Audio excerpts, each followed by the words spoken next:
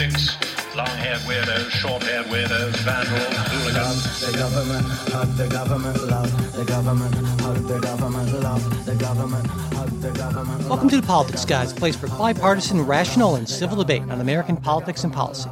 I'm Michael Baranowski, a political scientist at Northern Kentucky University.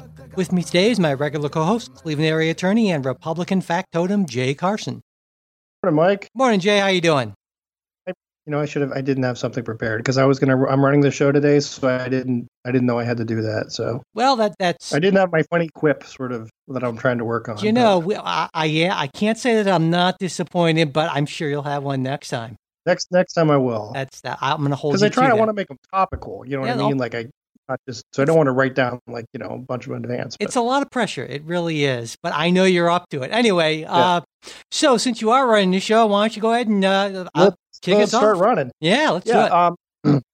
Well, the interesting thing that happened this week, on Wednesday, Attorney General William Barr appeared before the Senate Judiciary Committee to answer questions relating to his summary of the Mueller report and also his decisions regarding not to prosecute, I guess is the best word, President Trump for obstruction of justice. And on Friday, he didn't appear before the House Judiciary Committee to ask for the same questions. The difference being, one of the differences, and we'll talk about this, is that the House Democrats were insisting that they be allowed to have a staff person or an attorney question the Attorney General, which would be unusual, if not unprecedented. House Democrats are also demanding that Barr provide unrestricted access to the unredacted report, Mueller report, and if he doesn't do so, are going to hold him in contempt. This is, of course, his response, and it's a good one, I think, is that he's prohibited from doing that by the grand jury rules. And also, again, in this thing, which we'll talk about, which is sort of strange, Nancy Pelosi has accused Barr of lying to Congress, noting that is a crime. And there have been multiple calls for his resignation and or impeachment. So with all that, I guess, Mike, I'll ask your first question. You posted a little bit about this on Facebook last week. The Senate testimony and just this whole procedure of bringing in Barr to answer questions on a summary of a report that they now have. What's your impression of is this a substantive fact-finding mission, or is this just sort of politics? Well, I mean, obviously, it's largely politics. I mean, it seems there are a couple things going on here, it seems to me, and that it seems to me pretty clear that Bob Barr's main focus, his main focus is to protect the president. I do agree with my colleagues on the left who say that he's acting much more like the personal defense attorney of the president than he is as the attorney general. Now, well, how so exactly? Well, I think, number one, the very fact that he put out a summary report that was clearly a major exercise in spin to try to set the narrative. There was no need to do that whatsoever. He could have just let the report speak for itself. Democrats were demanding the report. Well, people demand a lot of things, but I think it was, it would have been a reasonable thing to say. It's like, this is 448 pages. I'm not going to try to summarize it. Therefore, I'll get the report out as quickly as I can and let it speak for itself. He chose not to do that. And I think he chose not to do that because he did want to, in fact, influence the narrative. Now, I want to say that I gave Barr the benefit of the doubt. I think that's important, that we should always start by assuming that people are acting in good faith. But really what he's done to this point has convinced me otherwise. And I guess it's not too surprising, because when I think about it, what sort of person would take on the job of attorney general to a corrupt president who has no real respect for the rule of law? I mean, I almost give Jeff Sessions a pass, or at least half a pass. And you know how I feel about Jeff. Well, yeah, on policy. But okay, when he signed on, it was maybe less entirely clear how sort of deep the rot in Trump world went. or at least maybe he could have convinced himself this way. But Barr knew exactly what he was getting into.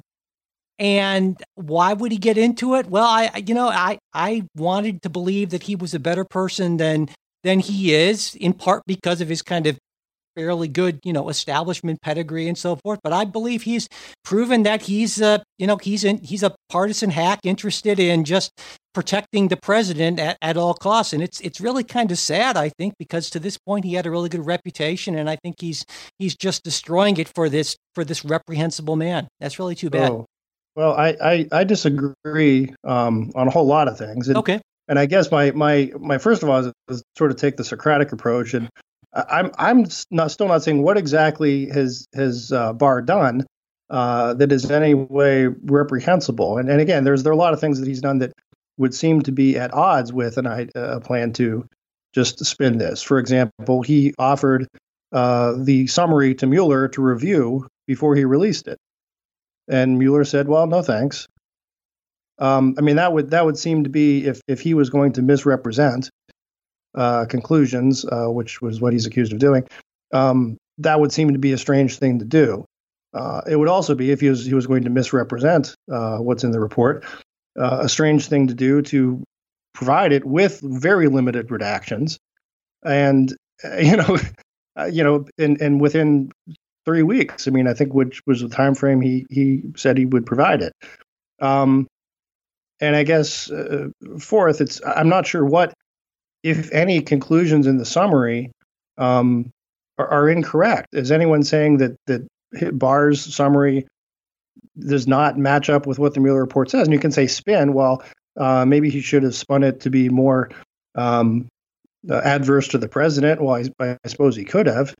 But to some extent, there's only so much you can do. Where if the special counsel says, "I find no grounds for any collusion or nothing that could you prosecute her to go forward," there's only so much you can do.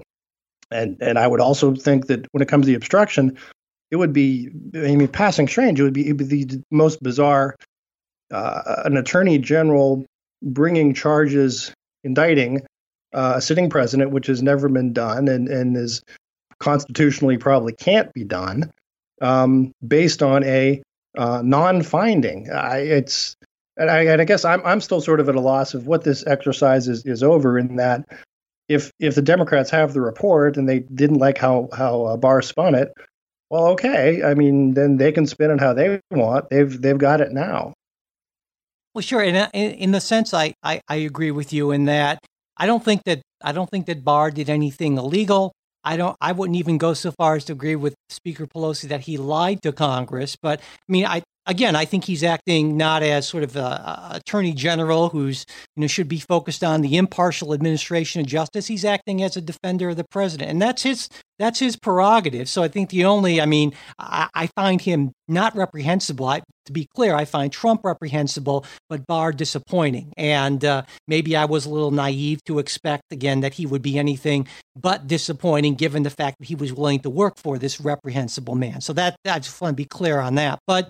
And so, I don't expect anything substantive to come out of this. I don't think he was chicken for not agreeing to talk to the House. It's just he wanted the terms of the engagement to be as favorable as possible. And certainly, when a partisan on your side controls the gavel and controls the hearings, then it's a lot more favorable to you. And he didn't want to go into a very kind of hostile environment, and that's his prerogative. And then Congress can go ahead and take the next step and subpoena him, and there can potentially be contempt charges and that sort of thing if it gets to that point. But in the end, I think this is just part, and we'll talk about this maybe, if not later on this show, at some point in the very near future, about just the general, I believe, Trump administration's view that Congress can be ignored as a co-equal branch of government, and that their oversight, they can just kind of ignore their oversight authority, and then there aren't going to be any consequences. And I think that there are, and there should be. Well, let me ask you this, because first of all, I would say, you would agree with me.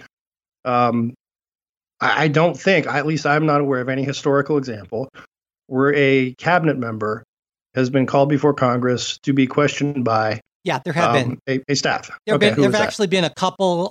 There was, I think, one or two in the Nixon administration and one, I believe, in the Clinton administration. So it is unusual, but it Again, is I'm not. talking a cabinet level. Yeah, Secretary of something. Yeah. Yep. And it is unusual, but it is not unprecedented. It has happened with cabinet level officials at least twice, and I believe 3 times within our lifetimes, at least, Jay.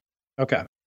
But it is unusual. Well, so, then I guess my question is, well, why would this fit into that unusual circumstance, right? Well, why would you need a staff person to conduct the questioning when what you're complaining about is you didn't like the summary of the report that you have, and you have the report now? Well, and I think I would disagree or I would challenge this framing of the question. Congress. The congressional committees have the right to design questioning however they want. If they want to bring in you or me to ask questions for 2 hours to someone, they can set up the format that way. And certainly the witness, the person who's being called, if it's voluntary, they're free to say, no, I don't want to do that. And then Congress, again, is free to subpoena them and, so forth and so on. But this idea that the witness is the person who gets to decide the terms of the questioning is just completely wrongheaded and frankly ridiculous. I would say, no, it's not. I mean, if we're talking about co-equal branches, I would disagree. I would think there ought to be some respect for a co-equal branch, that you're not treating someone like a criminal defendant because you didn't like the summary. Well, no, I mean, you don't get to tell Congress how it gets to do its oversight. That's what co-equal means. So in its own sphere, I guess I'm not sure with the oversight portion. I mean, which article are you finding that in the Constitution that they can just call in? They have general oversight. Yeah, powers, and there's subpoena powers. Yeah, and there's plenty of there's tons of Supreme Court precedent that says that congressional oversight is extremely broad, and it basically relates to anything that Congress can legislate or act on, which means that in this case there's so much. For instance, Congress can investigate the president, has impeachment authority, and there's no legal question here. Congress can conduct oversight on just about anything. This squarely fits into that. So anyone who's arguing that this doesn't fit into that, I think that's just a red herring. It's a non-issue. It's just, again, Barr didn't want to be questioned in a hostile environment, and I get that, but and so I guess I'm not disagreeing with you in the sense on the substance. Yeah, Barr spun, and I think he shouldn't have spun this, but you're right. The report's out, and with most of it unredacted. So in that substantive way, yeah. But to me, the broader question is, and this just general attitude that, Congress is this sort of lesser branch that we as the executive branch can sort of ignore with impunity or try to dictate terms to. And that's just not how the system's set up. So, all right, I'll take the other side of this and argue that I think there's also something to be said, because in a lot of these contests, these inner branch shoving contest, right? It doesn't come down to a legal determination. Right. Courts are very reluctant to ever get into that. They say, look, this is a political thing. and the remedy is eventually at the ballot box. My sense is that Barr is pushing back on this, saying, look, no, I'll appear, but I'm not going to jump through your silly hoops. And I would point to, look, I mean, the requirement that Chairman Nadler has also said that he's demanding the unredacted report. And I think when we talked about this a couple weeks ago, there's plainly stuff in there that Barr cannot legally provide. And right. Nadler knows that. Yeah. And that is a completely frivolous demand. It's a frivolous attack on Barr's character. And I'm gonna put on my partisan hat, and probably everyone will be angry and inflamed, but this is an attempt to smear Bill Barr as his other investigation continues as to how this dossier came about and how the Justice Department and apparently now intelligence efforts overseas were geared against the Trump campaign. And I think this is not a conspiracy theory at this point, but It sure sounds that way. Well, and let me also point it this way. I mean, so much of to me looking at politics is look at not what people say, but what they do.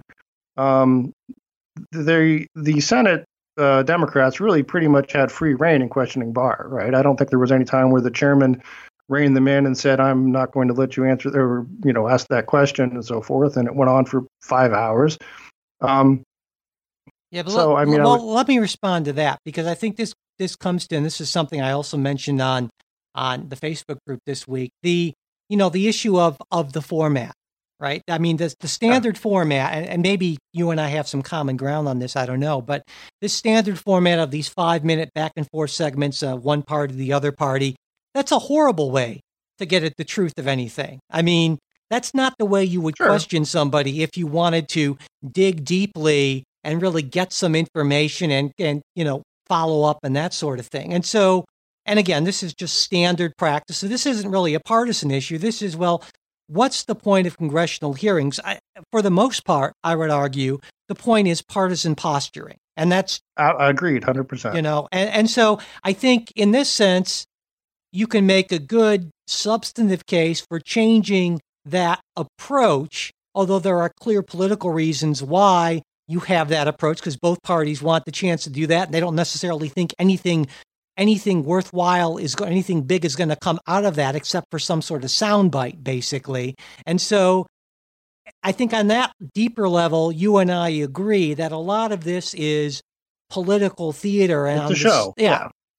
And on the substance, there's not a lot necessarily here. Now, you mentioned... And I guess that's sort of my point, is on the substance, what is there to find out or discover? Yeah, I don't think there's a whole lot. I don't think that there's going to be a whole lot to discover from Barr specifically, because he's a smart guy and he's not, he's very much not like Donald Trump, and he's not going to let careless things slip. He's going to be very careful in his answers. He chooses his words very carefully to make a certain impact. He understands how that works. I mean, the guy's he hasn't been attorney general twice for nothing. And so when he uses a word like, for instance, spying, he knows the impact that's going to have, so he's a partisan hack, but he's a very smart partisan hack. And so, now if you could get President Trump there for half an hour of some intensive questioning, now there might be some interesting things that would come out, but not which brings me back to my point, which was, this is why you shouldn't let me run the show. Because, again, this Socratic sort of dialogue. If they don't expect to get any actual information out of Barr, there is no real information as to why did the summary say this instead of that, because all this information is out in front. They know they're not going to get the redactions because they know it's illegal.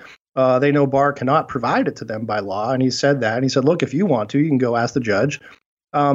Then why go through this exercise if not to smear him? Well, I think there's a couple ways of looking at it. It's not necessarily smearing him, but it's certainly a big part of it is scoring political points, obviously, and if you want to kind of use the language of smearing. And again, I think that it's not so much, I don't see what I'm saying, for instance, as smearing Barr. I'm just saying, well, I'm calling... Maybe smearing is a bad word. Maybe discrediting. Okay, yeah, and I think let's use that word. I think that's a more neutral word, and I think it's fair, because I think what he has been doing is discreditable. And so sometimes you just call a spade and say, well, okay, this is how this man is acting, and so there you go. And I think what he has done has been, I wouldn't go so far as to say contemptible. And of course, there are always these ridiculous calls to resign and that sort of thing. And both sides do that. But I don't think he's acting the way I would expect a kind of upright, honorable attorney general to act. And again,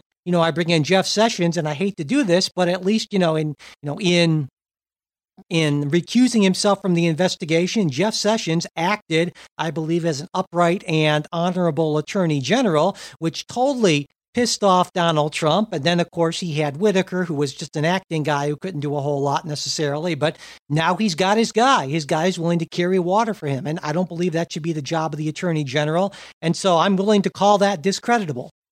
Okay. I'm still at a loss as to what water he's carrying, but we can talk about that some other time. But let me mention more on the substance.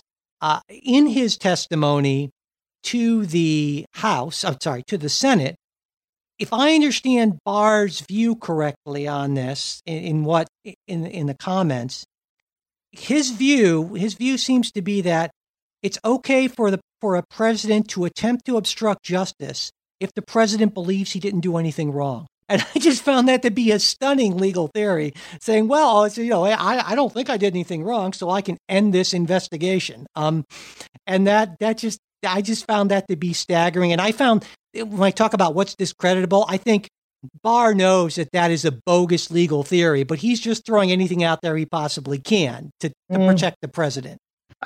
For sure, I don't agree that that's a bogus legal theory. As it's stated, I think it is. I think if the idea is just that the president can, but we've talked about this before, that the president would have absolute statutory authority to dismiss Mueller at any time, right? Yeah. Okay. I think it's a very tough argument to make that says the statute allows you to fire this guy at any time for any reason. And then if you think about firing him, that's obstruction of justice. Well, except, I see what you're saying. Yeah. I mean, I think that's the legal argument.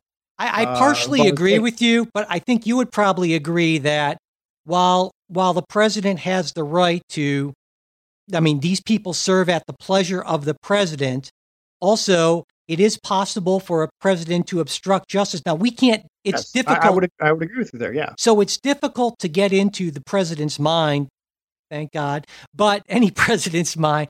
But if we somehow knew, if we had some clear evidence that the president's reason for taking that action, firing whomever, was to obstruct justice, then that would not be difficult. The problem is legally demonstrating that.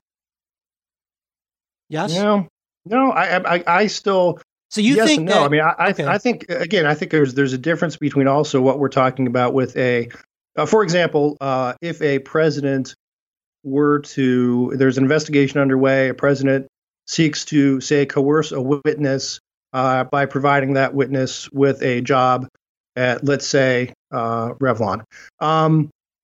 That would, I think, amount to obstruction of justice. You're trying to corrupt a witness. You're trying to tamper with testimony. So, for instance, if Donald Trump tells McGahn, his personal or his attorney, to lie about something to investigators, that would be obstruction of justice? Correct. Okay. Yeah, I think it would be. Yeah. Okay.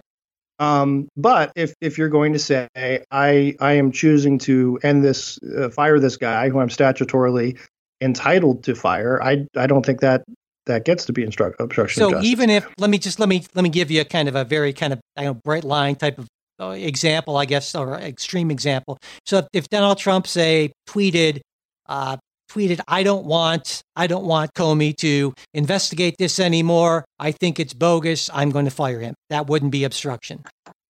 Correct. Provided that Trump himself is not the target, which he never was. Now, again, that's a place where courts have never really ruled, and I think you've got some questions there of, look, can there be obstruction of justice if the president can't be indicted? Right. Well, the president. There's no law saying the president can't be indicted. That's just a Justice Department, policy. Well, there's no law that says the president can't be indicted. It's a policy because the Justice Department believes that if it went to court, well, first of all, it would be one of these things that's probably just disastrous for the nation all around. Absolutely. Right?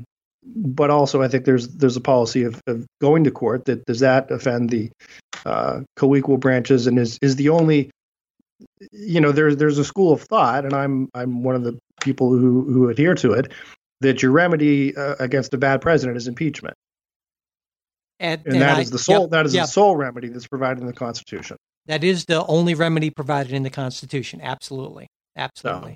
So. Now, there was one other thing I wanted to mention, Jay, is that, there's a lot of talk about potentially holding Barr in contempt and so forth. And I want to just kind of bring this up a little bit to say, this isn't incredibly uncommon. For instance, attorney generals are held in contempt all the time. Well, not all the time, but Janet Reno, who was attorney general under Bill Clinton, was held in contempt by Republicans, and Eric Holder was held in contempt over, that's Obama's attorney general, over the Fast and Furious documents. But what's interesting about this is there are some people say, well, what happens when you're held in contempt? That sounds like it's a bad thing. And it seems to me that this is actually, from a tactical standpoint, is a smart strategy on the part of these attorney generals, and in this case, obviously, Barr, because it's very easy for them to hold out until after 2020. Because when the Congress holds you in contempt, they have basically three options. Number one is they can direct the sergeant at arms to put you in jail, basically, and that's not going to happen. Which is not really going to happen. Yeah, no, that's not a live option in that sense. The things would have to get a lot worse. But secondly, they can take the case to a U.S. attorney and ask the U.S. attorney to prosecute, and no U.S. attorney is going to prosecute the attorney general. Which would then get forwarded up to Bill Barr's desk. Yeah, exactly. So option two is off. So the only other option is to get the federal courts to order an appearance or to turn over documents, that sort of thing. And that actually can happen, but it takes a long time. Like in Fast and Furious, it took that case of contempt was because the scandal, not the movie. Yes, exactly. That Holder wasn't turning over some documents. And eventually the courts ruled that he needed to, but that was 4 years later. And at that point, it was, so this is from a strategy standpoint, it makes sense because the contempt power, I won't say is toothless, but it's not like when you're held in contempt of court, if like you or I went before a judge and there could be some pretty significant penalties for that. Contempt of Congress is, again, you can't just totally ignore it necessarily, but it's not nearly as serious as being held in contempt of like a court, basically. Right. And no, that's sort of exactly also the point. If you consider the Nadler demand for the unredacted report, which, as I understand, there is a manner they can see some of it almost unredacted, that it's available for review, but you have to go and sign in and so forth. And no House Democrats have done that. They have not taken that opportunity. They would rather have the unredacted posted online or something. But no, that's exactly the thing. Of Barr would have the choice of being held in contempt of court or held in contempt of Congress, and he's wisely will choose held in contempt of Congress. Yeah. So, all right, well, moving on, because I had a lot more stuff to say on other stuff, but we'll get to that some other time. But to more a policy issue. The Trump administration has recently proposed tightening regulations relating to asylum.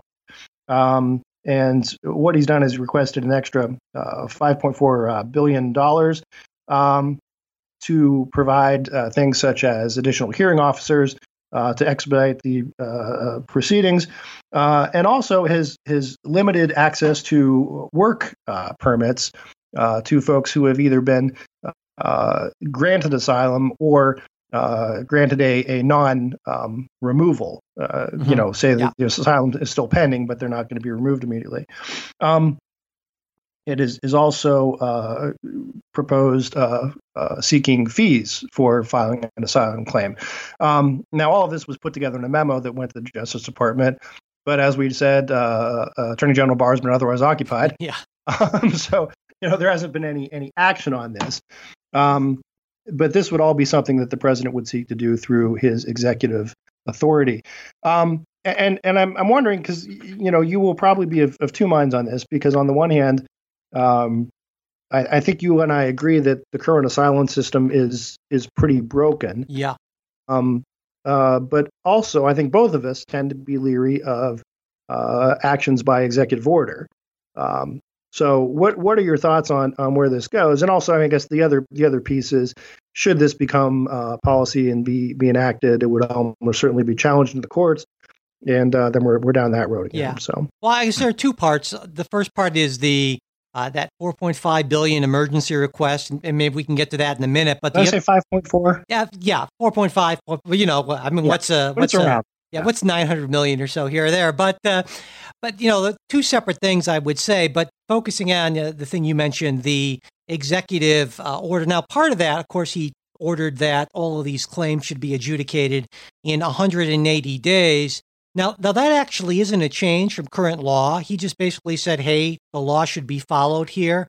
Right. But if you do the math on this, which I decided to do, if you have a backlog of 850,000 cases, and it's a little more than that, but let's just use that number, and you have around 400 immigration judges, that's 11.8 cases per day, every single day, including weekends and holidays, to get all of them cleared in 180 days. Now, obviously, that's totally impossible, right? And that also doesn't include the fact that we've got probably another 50,000 a month coming in. Yeah, I mean they're pouring in. So yeah, that I think is, saying, hey, it would be nice if we could do this. Now, the administration is trying to hire more immigration judges, and I give them credit for that. And of course, Jeff Sessions did the same thing. Now, the president's latest budget, which he submitted in, I think it was February or March, was $71.1 million to hire 100 more immigration judges and the staff to support them.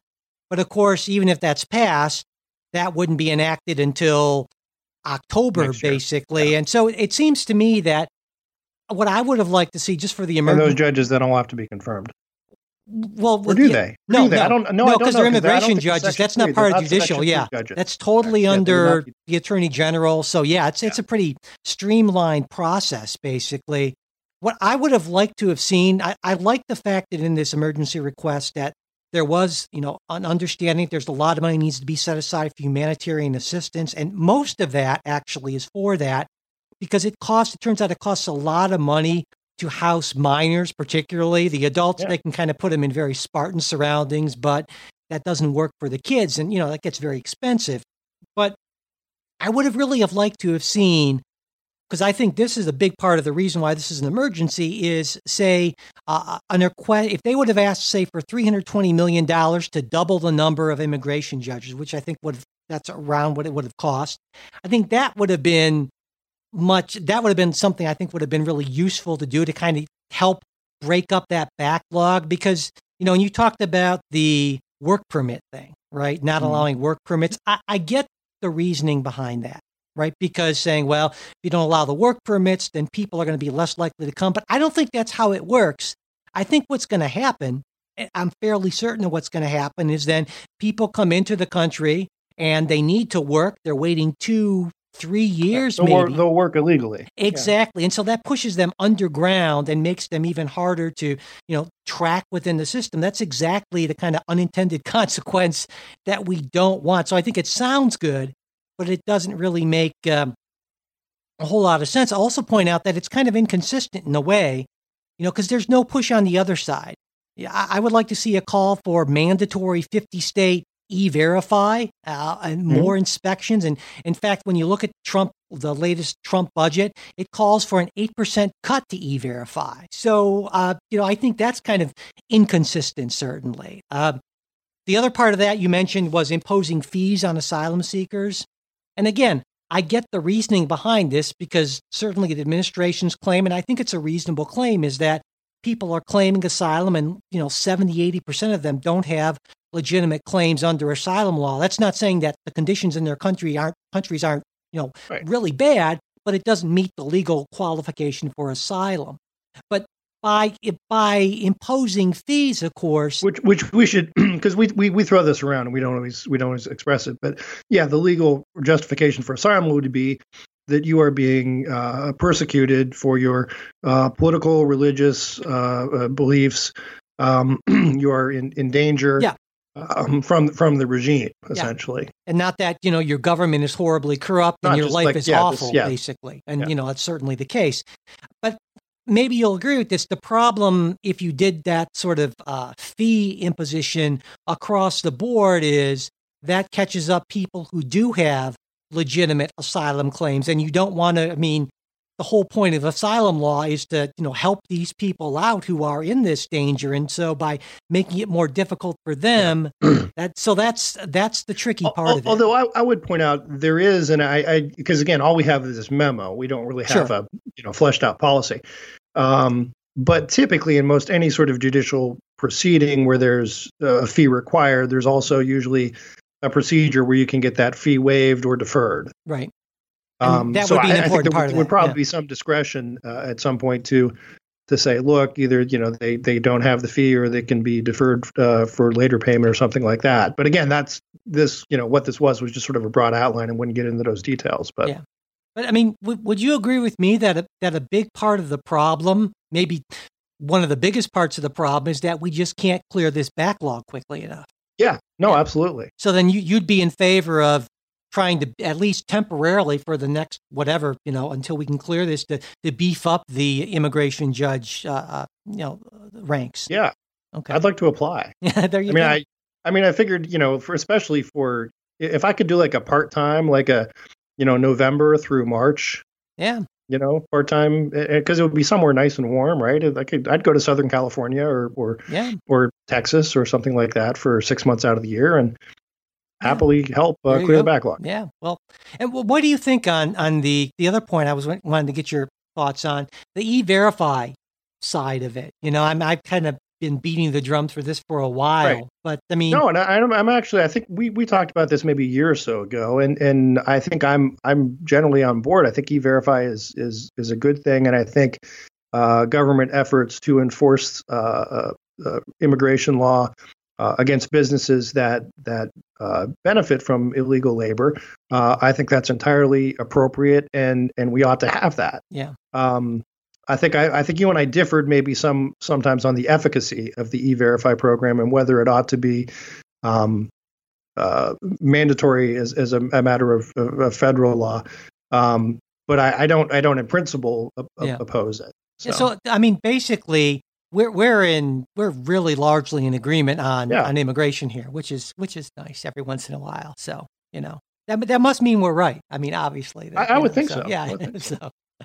All right. Well, what do we have next, Jay? So we're turning to a little further south, as the show often continues to go south. Yeah, exactly. Turn to Venezuela. Events in Venezuela.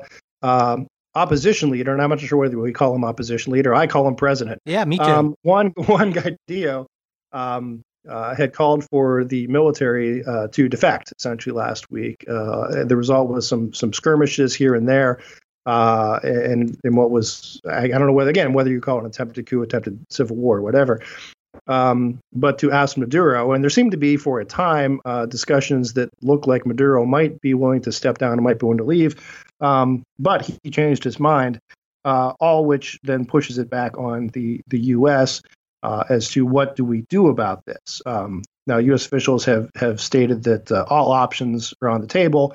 Now, of course, that's something that you always say. Yeah, it's a real standard sort of thing. Well, some of the options are on the table. Yeah, because we're not going to do that. That's for sure. Yeah. But there is sort of and Republicans, I would say, are in lockstep support behind the administration. Democrats less so. There's a bit of a schism there where you have some like Representative Ilhan Omar, and I just have to this quote because apparently immune to irony, is claiming is supporting Maduro on the basis that the legislature cannot seize power from the president. That's Ilhan Omar on the legislature cannot seize power from the president. One more time. But cooler heads like Joe Biden have come out to say that they support Guaido as the constitutionally elected, and when I say elected by the legislature, president of Venezuela, as have the vast majority of the world, with the exception of the usual suspects, Russia, China, and Cuba. So I guess this presents sort of the first test of the Monroe Doctrine in quite a while, as to what steps the U.S. ought to take here. So Mike, where do you fall on that in that continuum between Ilhan Omar and Joe Biden?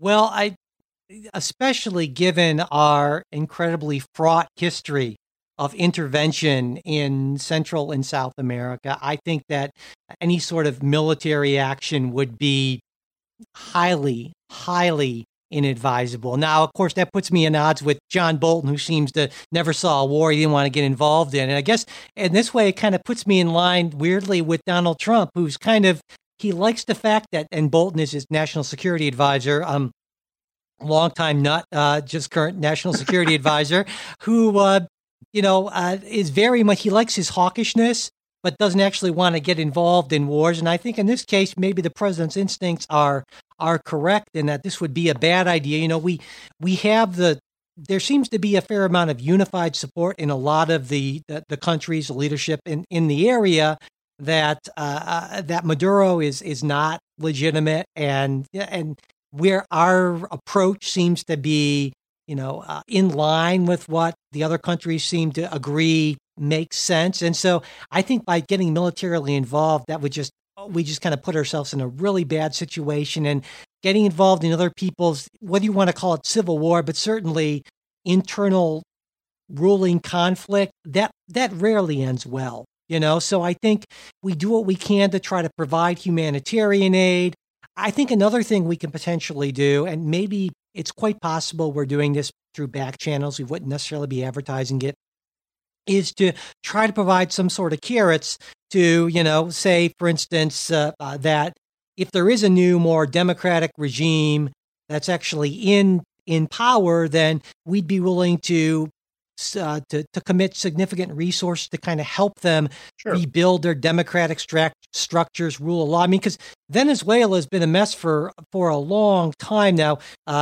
Zach, who was on the show a while back, would totally disagree with me, but really since Chavez took over, the place has kind of just gone downhill pretty significantly. And so this country needs a lot of help, and we are in a position to provide that. And I think they could use that help. And so that would be maybe a carrot. But, it's a difficult situation, right, Jay? Because trying to convince these people to leave power when they think they're going to get prosecuted, as they should, because, for doing prosecuted, executed. Execute. Well, yeah. I think that's, So it puts you in a difficult position because, of course, then when you do that, then you're basically encouraging other people to say, hey, listen, we can just take over this country and do awful things and then get a golden parachute. Isn't that a great deal? So it's the same reason you don't negotiate with terrorists, right? So yeah. And then there's the whole oil issue involved. Of course, Venezuela has the world's largest proven reserves of oil, and that certainly factors into a lot of these decisions.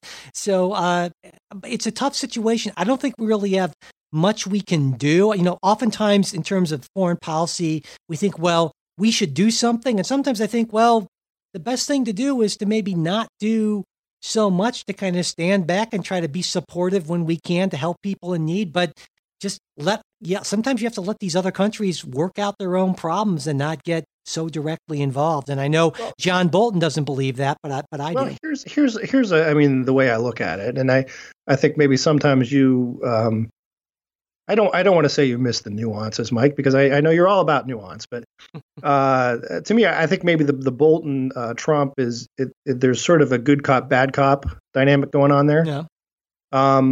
Where, if I'm the president, again, John Bolton, you may not like him, but again, like Bill Barr, he's somebody who's been around for quite a while. Oh yeah. In the national security, diplomatic, milieu. And look, he would choose his words wisely. He knows what he's saying. So I think there may be a, that sort of sense of you just don't know what we're going to do, and all options are on the table, and so forth. And part of that has to be geared towards preventing either Cuban and or Russian adventurism in Venezuela, because I think that's the real significant risk we're looking at. And I think you're correct in terms of, listen, if this is a internal power dispute, and Venezuelans will eventually decide this to the extent they already haven't through their constitutional process.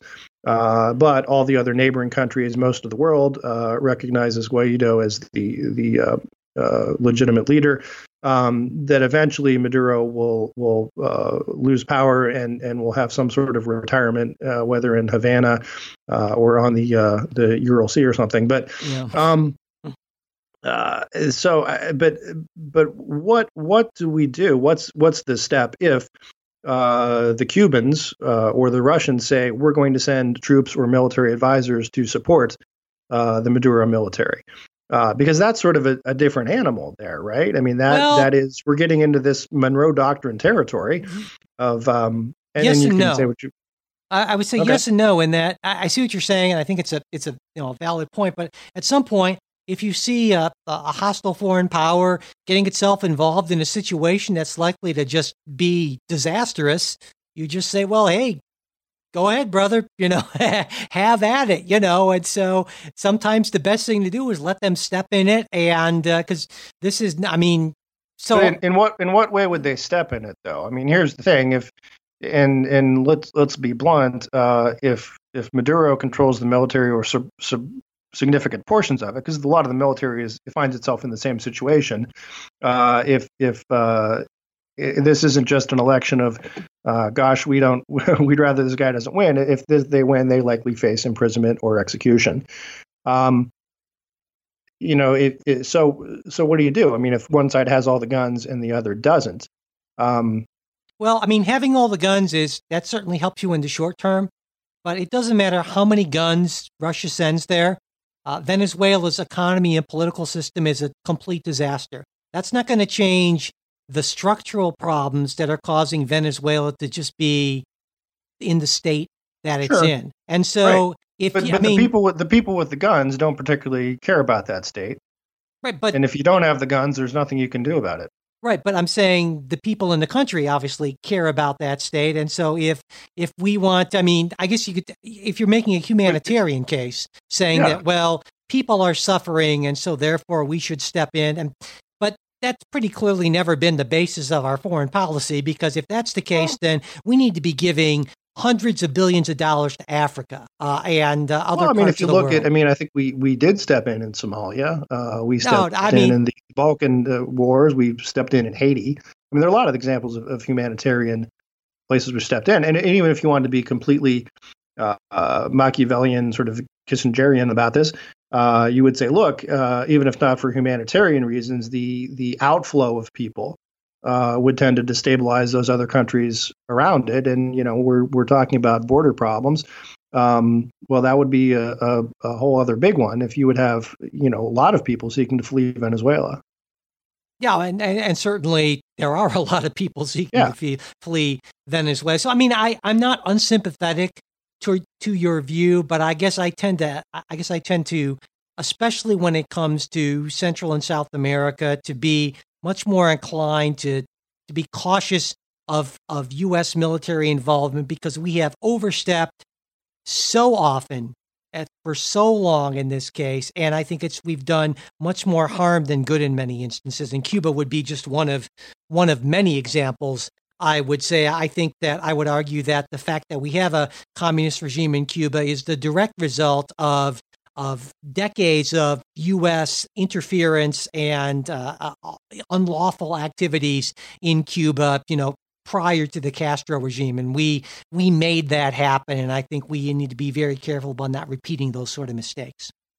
Well, okay. I guess my last thought on that is, I forgot my last thought. Sometimes that happens, I just talk through it, really good to say, and then I sort of, no, but, wouldn't you agree though that to some extent the U.S. has to be able to threaten? Military, whether or not it's wise to eventually use it, and certainly it is ought to be a last resort.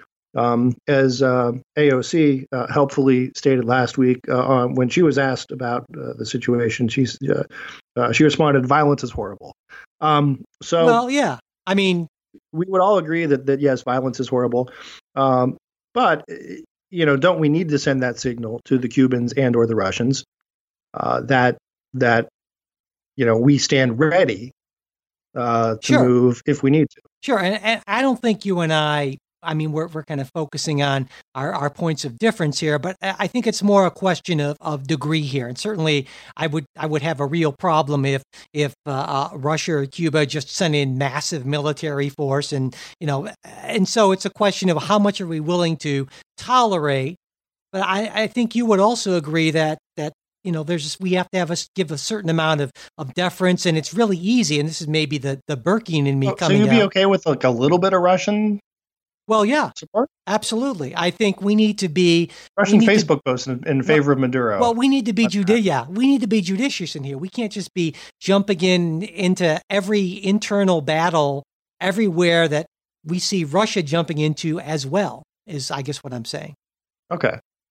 So a measured response. Measured response. Proportionate I'm a big, response. but and again, as I was saying, the kind of Berkey in me just says that we tend to jump into these things and there are these unanticipated consequences, right? And so whether it's this or whether it's like, well, why don't we bring democracy to the Middle East? Oh, sure. What could go wrong? Let's try that, right? And now we have a situation that's so far worse than what it was before. Anyway, another topic.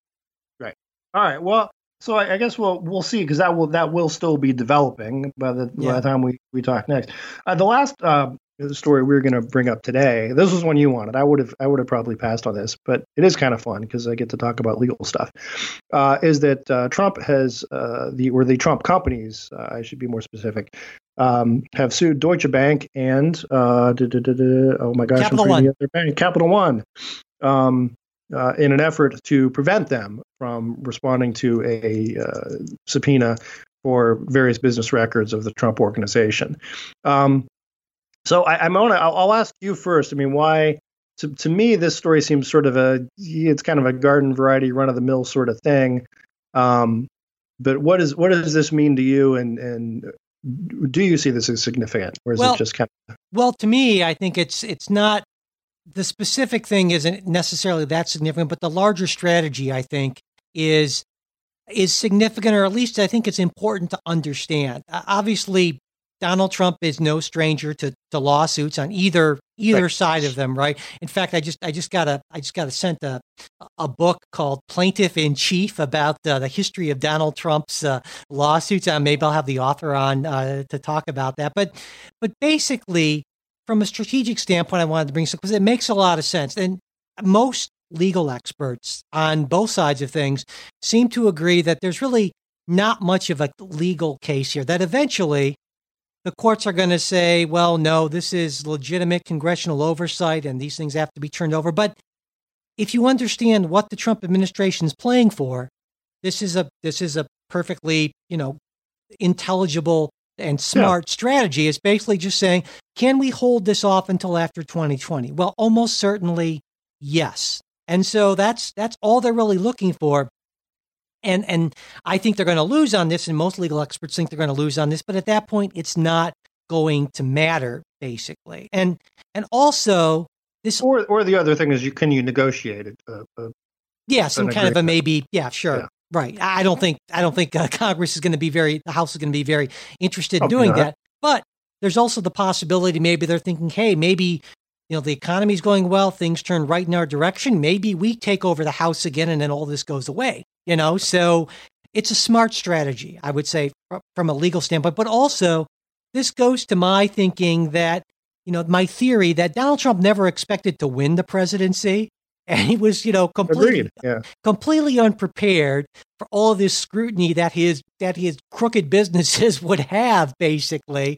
And so now it's just, they knew that you can stop this stuff for years. And so, it's not really going to be a problem until probably 2021, 2022. And at that point, they can just say, well, what are you going to do? Impeach me? And at that point, I think, I think if he gets reelected, and at that point, I think Congress is not necessarily going to be all that interested in doing that, basically. Oh, okay. I think you're mostly right on that. I think. Although I would say this, I mean, as, look, I'll tell you, in the last month, this has happened to me, say 3 times.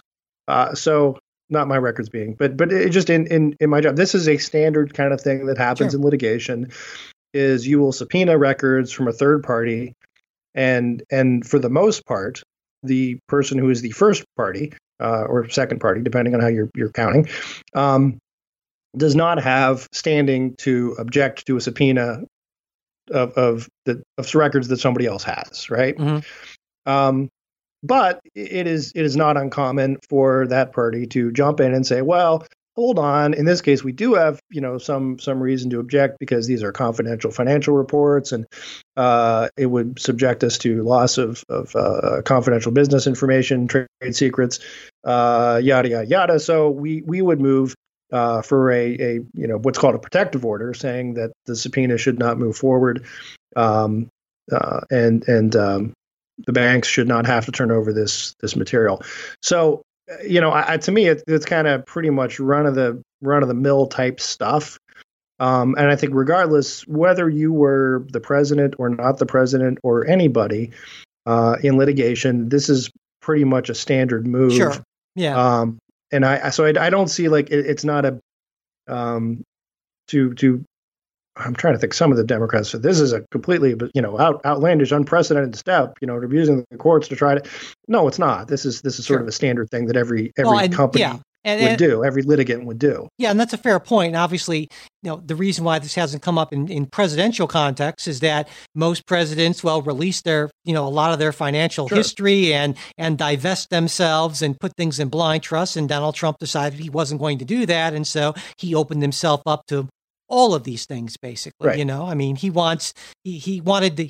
he was operating on the theory, like, well, now that I've won the presidency, this could be great for business. So, hey, because again, it's the fundamental crookedness of this man, I would argue. But one last point I wanted to make on this, Jay, is some people are talking about how this might play into what Democrats are thinking about impeachment. Of course, one of the charges against Nixon was contempt of Congress. And, this could play out to that point. And there's this conventional wisdom that if the Democrats move ahead with impeachment proceedings, even if they can get a majority in the House, which at this point I think is questionable, and certainly it won't pass, it won't go through the Senate, he won't be convicted. But there's this idea that even if they start the process, it will hurt Democrats. And they say, well, see, look at how it hurt Republicans when they did the same thing to Clinton. But if you look at that history, the Clinton impeachment happened in December of 1998. What happened right after that? Well, the Republicans won the presidency in 2000. They only lost 2 House seats, and they kept the majority, and they only lost 1 Senate seat. So I guess I'm saying is we should be maybe not quite so quick to assume that impeachment is going to be this deadly, awful thing for the Democrats.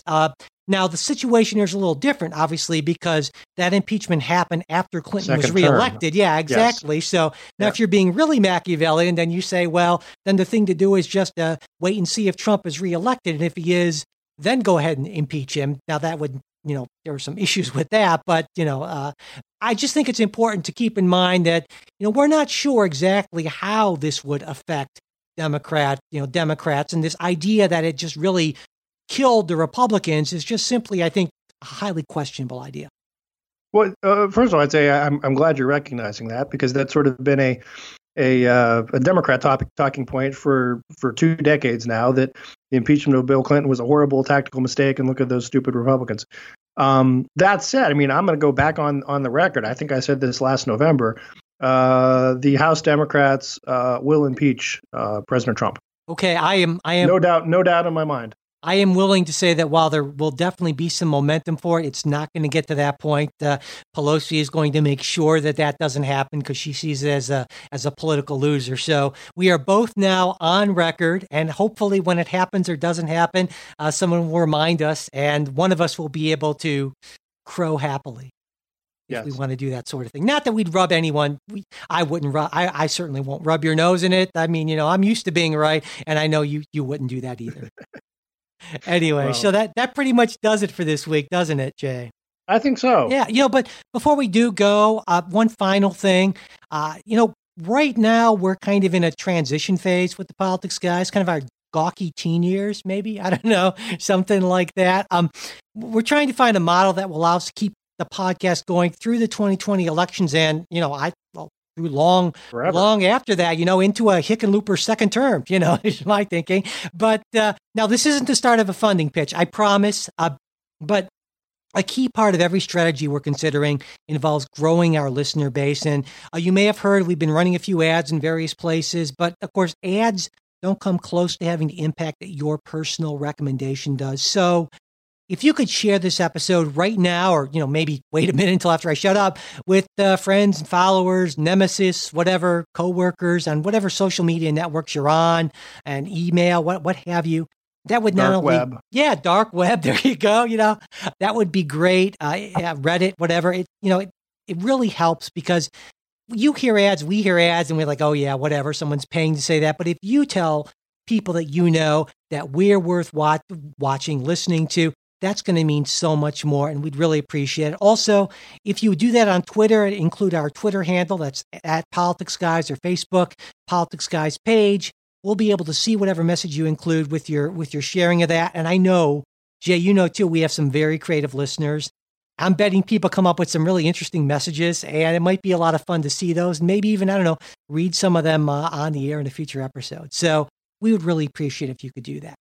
All right, but that does it for this episode. Hey, if you want to get in touch with us, mail at politicsguys.com. And there is our Facebook page, facebook.com/politicsguys page. We have some very interesting and pretty involved discussions throughout the week on that. And we're also on Twitter at Politics Guys. And if you do want to support the show financially, patreon.com/politicsguys or politicsguys.com/support. And if you do support the show, you get access to all kinds of interesting stuff, like, for instance, our supporters exclusive bonus show, which Jay and I are going to be recording right after we're done with this. This week, I think it's infrastructure and emoluments. That's always a word I have trouble with, Jay. I don't know why. It's one of those Same here. weird things. But yeah, I'm looking forward to talking about both those. And again, that's one of the many possibilities that you can get if you are a Politics Guys supporter. And to find out all about that, we've got levels and things, so it's all kinds of stuff. Just go to patreon.com/politicsguys and you can learn all about it. Thank you so much for your support. The executive producers of Politics Guys are Michael Baranowski, Jay Carson, Bruce Johnson, Wilma Moreno, and Benji Fishman.